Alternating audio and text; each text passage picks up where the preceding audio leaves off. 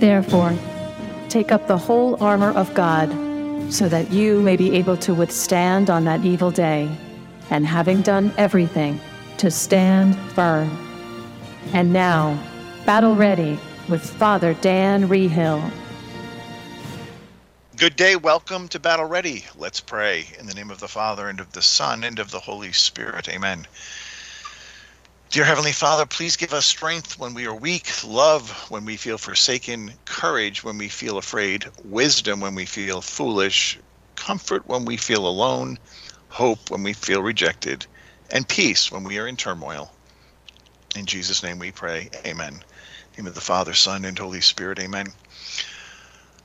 Today, if you could pray for holy boldness for the people of America, that we would get convicted by the Lord to speak what is true and denounce what is false.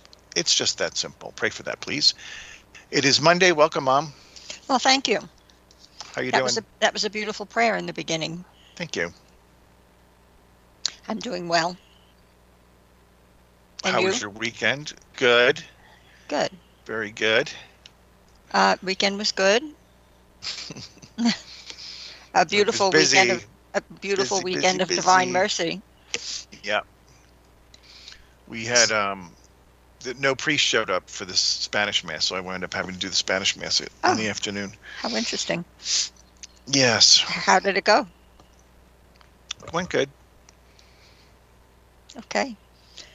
So I thought maybe we would just talk a little bit about Divine Mercy. Sure. Just to finish up that beautiful weekend. So Divine Mercy is really God wanting to save all people. He doesn't want anybody to be outside of his mercy. It's such a big feast. And you know, something I never realized before, and I got it this time. I always say, yes, Divine Mercy Feast is the Sunday after Easter, but I never really understood it in the context of the octave. You know, we have the 8 days, and it's the culmination of Easter and all of those 7 days, and it's like the cherry on top of the sundae. I never really saw it in the context with being part of Easter. Yeah, well, the whole thing you mentioned is very interesting because the actual gift given on Divine Mercy is reserved only for Catholics. Yeah. Yeah. So that is just for Catholics, which is only 1 out of 8 people on the planet. And, you know, most of those do not come to church on Sunday. So that is to such a minuscule population. And then the numbers who go to confession even lower. So who knows how many people actually take advantage of the plenary indulgence. But it's the 9 days of praying for all those different groups of people that is, I think, the part that he wants to reach everybody. So the burden is on the faithful Catholics for the rest of the world. It's when you really think about it like that. Yeah, of course. And that's the other problem is a lot of people don't do the novena. No. Right? No. In fact, because it begins on Good Friday, so it's always, first of all, it's a hard day to remember because you're so absorbed in Good Friday. Yeah. That thank God we have these apps on the computer that automatically send you the link for the day. Otherwise, I think I might have missed it. Yeah, I'm always worried I'm going to miss the first day. Yeah. But if you sign up for those things, they just show up. And I have to say, at our parish, we're down to a remnant that celebrates this, the Divine Mercy. We're down to a remnant, but the remnant is still there, and they're very faithful. So, what is mercy? And we've talked about this before. It's the compassion and kindness shown to someone who does not deserve it. The person giving mercy has the power to inflict punishment for what the person deserves, but chooses mercy instead. And so that's our God. That's what mercy is. And today people are in great need of God's mercy because of the deep moral decline that we find ourselves in, and that people are departing away from God at such a time. We see that. So God doesn't want any of his children lost. So he put this plan into place decades before we would need it. And it was for this time. And it was brought into the church as a feast on the year 2000, just when we needed it the most. So God is so good to us. So the burden is on us to pray for our loved ones who are far from God. I mean, that's a big burden, and it's a one we do happily, because we don't want them lost. So this in this devotion, he gives us ways to do it. He said, of course, if you pray at the 3 o'clock hour, the Divine Mercy Chaplet, that's very efficacious. He's in the diary, number 324, Jesus said to Faustina, "There is but one price at which souls are bought, and that is suffering united to my suffering on the cross. Pure love understands these words. Carnal love will never understand them." So then in another place in 1612, he says, "I have need of your sufferings to rescue souls." And so we can offer up any sufferings we have, any sickness, any loneliness, any heartache that we're suffering. So many ways. Of course, the 3 o'clock hour. And then the diary 186 says, "Call upon my mercy on behalf of sinners. I desire their salvation." When you pray this prayer with a contrite heart and faith on behalf of some sinner, I will give him the grace of conversion. And this is the prayer. "O blood and water which gush forth from the heart of Jesus is a fount of mercy for us. I trust in you." So for all the people in your family that you're worried about, the ones who are far away from the church right now, the ones who are living sinful lives, the ones who, if they were to die right now, wouldn't make heaven. As you go through your day, just say this little prayer, memorize it, say it over and over again. Jesus says he wants to save those people. So we can intercede, and again, we have the sacraments. We are the Catholics that have all these sacraments at our disposal. And of course, the scriptures are full of the stories. The lost sheep, the prodigal son, just filled with stories that Jesus told about how God wants us back. He wants everybody back. And so, anything you want to add to that? No, I think that covers it pretty well. I mean, it doesn't end with Divine Mercy Sunday, of course. No. This is a lifelong mission. This, go out and make disciples of all nations. That he's serious about that. And I think the biggest dilemma today is people are afraid. People are terribly afraid of saying anything for fear of people canceling them or protesting them or attacking them. And if you're going to daily mass, you would know that we're going to be in Acts from Easter until Pentecost. And every day, first reading, Acts of the Apostles. And we're watching Peter and John in particular. They keep getting arrested and thrown in jail. And then they come out of jail and they go back to talk to their friends. And what do? They pray. They don't pray for protection. They pray for holy boldness to continue preaching the name that's above every other name. That's what we need in this country right now. We need an outbreak of holy boldness across America because we are getting too much garbage being thrown at us, and we're just accepting it. And it's even happening here in Tennessee. I don't think I've talked about this, but there's a meeting coming up in our local library, the Murray County Library, because they have all these books in the children's section that are so deviant and teaching all these horrible sexual things to the kids in the children's section. So there's a meeting that's happening this week to stop it. And then up in Franklin, where we used to live, they just voted for the Gay Pride Parade to go marching down the street. Mm-hmm. You know how those go? Those people get on those floats, they're practically naked, promoting sodomy.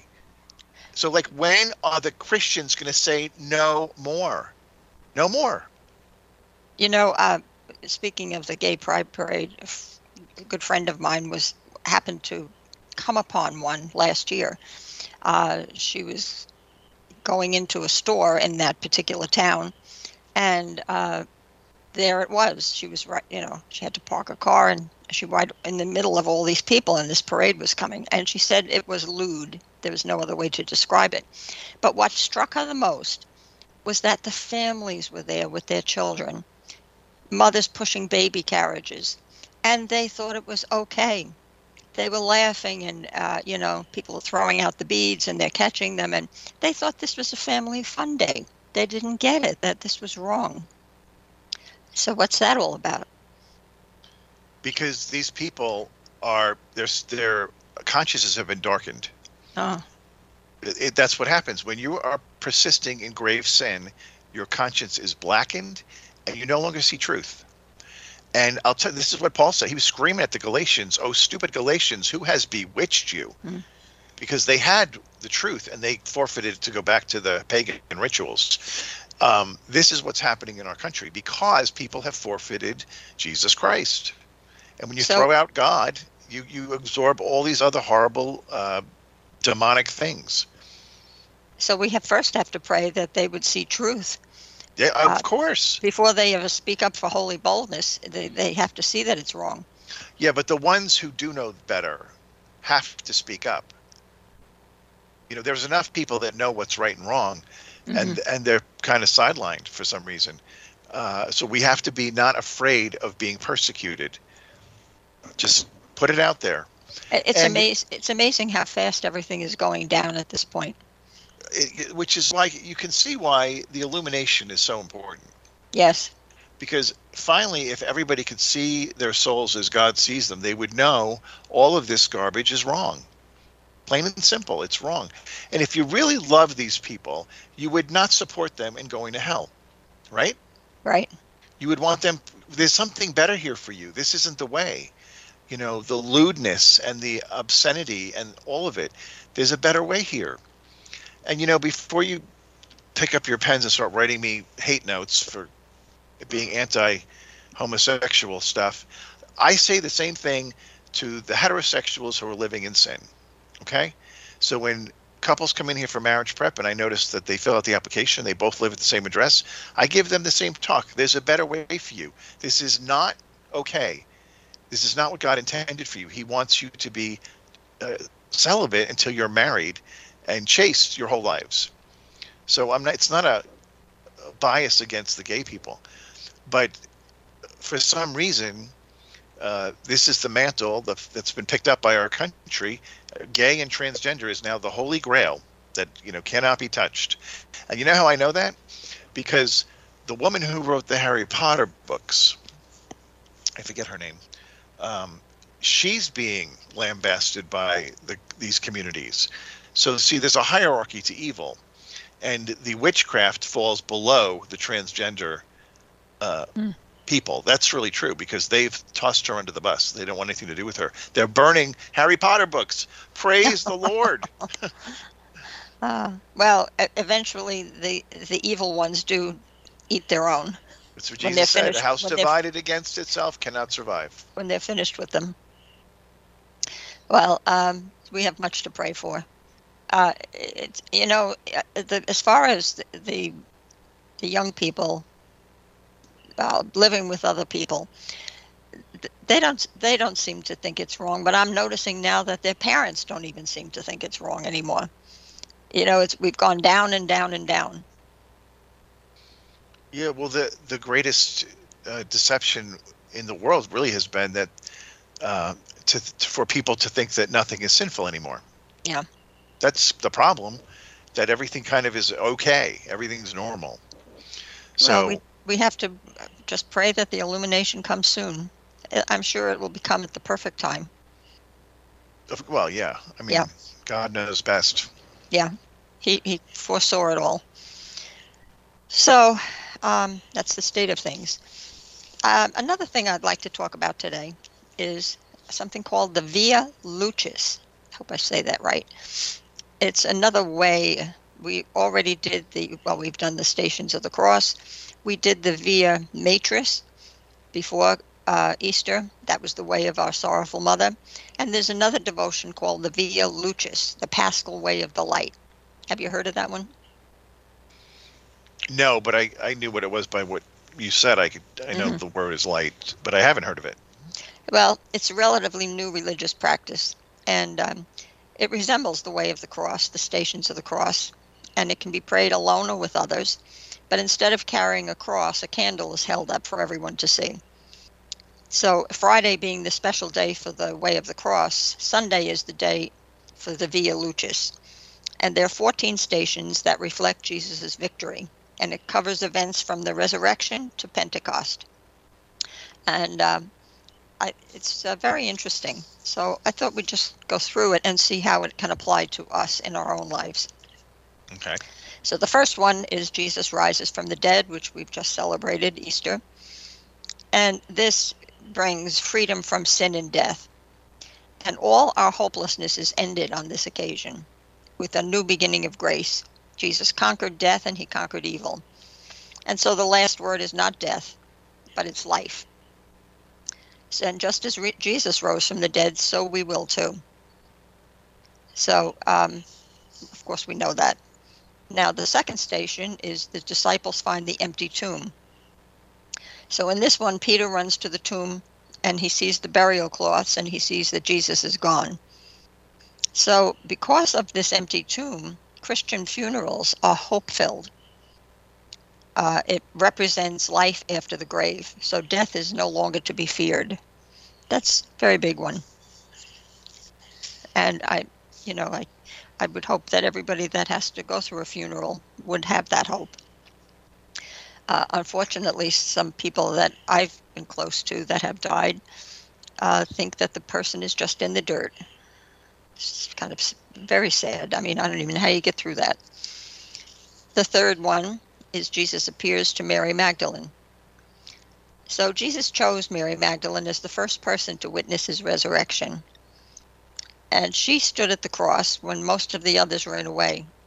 And she waited at the tomb and was rewarded with Jesus appearing to her. So we, like Mary Magdalene, can sit in quiet and wait and then experience his presence, just as she did. And so the sitting in the quiet is an important part of our prayer lives, because that's when Jesus gets to speak to us. Contemplative prayer, right, Father?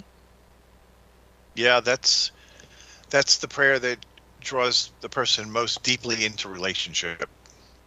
Yeah, it's life-changing, actually. But it's also the one that requires the most discipline. Yes. Which again is why a lot of people don't do it. Yeah, but it's well worth it. It is. Yeah. Fourth station, Jesus walks with the disciples to Emmaus. So God is someone who walks with us on our journey, and his presence in our lives is real. And Jesus quoted the scriptures to the disciples on that road to Emmaus. And so we can read the scriptures every day and we can find Jesus there. And his word will speak to us each day too. And besides contemplative prayer, I think reading scripture every day is another so important thing. Fifth station, Jesus reveals himself in the breaking of the bread. Well, Emmaus ends with the Eucharist, and each sacrament is an encounter with Jesus. He remains with us in the Eucharist.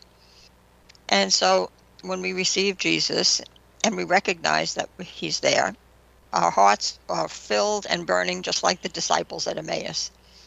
And we can do that every day. And how blessed we are that we can do that every day. Any comments? Well, I mean, no, this is all basic stuff. Of course, the Mass is the source and summit of our life, or should be. And Emmaus points to the Eucharist. I don't think they actually were celebrating the Eucharist. I think it was a meal, but it pointed to it. And then, of course, he disappeared, which would have been perhaps the most shocking of all the events that took place for them. Yeah. That a person sitting at the table just vanished in thin air. But then they turned back. You know, that was the point. They turned back and decided, we're going to walk 7 miles back to tell everybody we just met him for ourselves. It's interesting. It's, in all these stories, it's not until somebody meets him that they believe, right? Mary didn't believe till she met Jesus. Peter and John, until they encounter him, they don't really have the faith to believe. today with this story you're talking about, Emmaus, they're walking away until they meet him, then they come back. So it's the personal encounter of Jesus Christ is critical for the Catholic. And this is, I think, the problem that we have in the church today is because a lot of people are not encountering Jesus at Mass. I mean, you may take the Eucharist, but you're not having a deep relationship with him where he's actually engaging you. You can come to Mass and you can sit there and think of a million other things. And while the homily's going on and the readings from Scripture, you can be making your shopping list. No, yeah, and this is why people walk out of Mass and are in screaming matches trying to get out of the parking lot. Mm-hmm. Because there's nothing changed. Nothing really changed there. So it's going to be in that prayer time, the deep prayer time, even though the Mass is the highest prayer. Clearly, from evidence, we can see that something is lacking because it's not having an effect on the people. Yeah, you have some of the people, not all the people, some of the people. You have to enter in. The repentance part is critical. You have to repent of what's wrong and then enter in. Mm-hmm. And I feel like maybe that's the hang up, that people aren't coming with hearts open to receive what he has for them. Yeah, that's another story for another day. Okay, sixth station. Jesus appears to the disciples. Well, he appeared to them even though the doors were locked. And they had the doors locked because they were so afraid of the Jews, afraid that they were going to be arrested and killed the same way. But Jesus comes through the doors, bringing peace, and we can open the doors of our hearts to him and let go of all the things that are in the way. So that's that one. Seventh station. Jesus confers on his disciples the power to forgive sins. What power is given to our bishops and priests to forgive sins? Life can begin again after I receive the sacrament of reconciliation. It's a wonderful thing to be able to go and have your sins washed away. And there it is. And beautiful the parishes that have confession every day like yours. Ours too. Mine does too. I'm tempted to just hold off on the rest of them because there's quite a few left, and they go all the way till Pentecost, so we can talk about these in the future too. Okay. But they all have something to say to us in our own lives. My on a completely different thing, my friend Lori and Jeff, they had their first grandchild on Divine Mercy Sunday. Oh, how beautiful! Isn't that a gift? Yes. And they can appreciate it. Yeah. Yeah. So that was kind of exciting. Oh boy, people your age are becoming grandparents. Whoa. Yeah. You're lucky I'm not getting any older.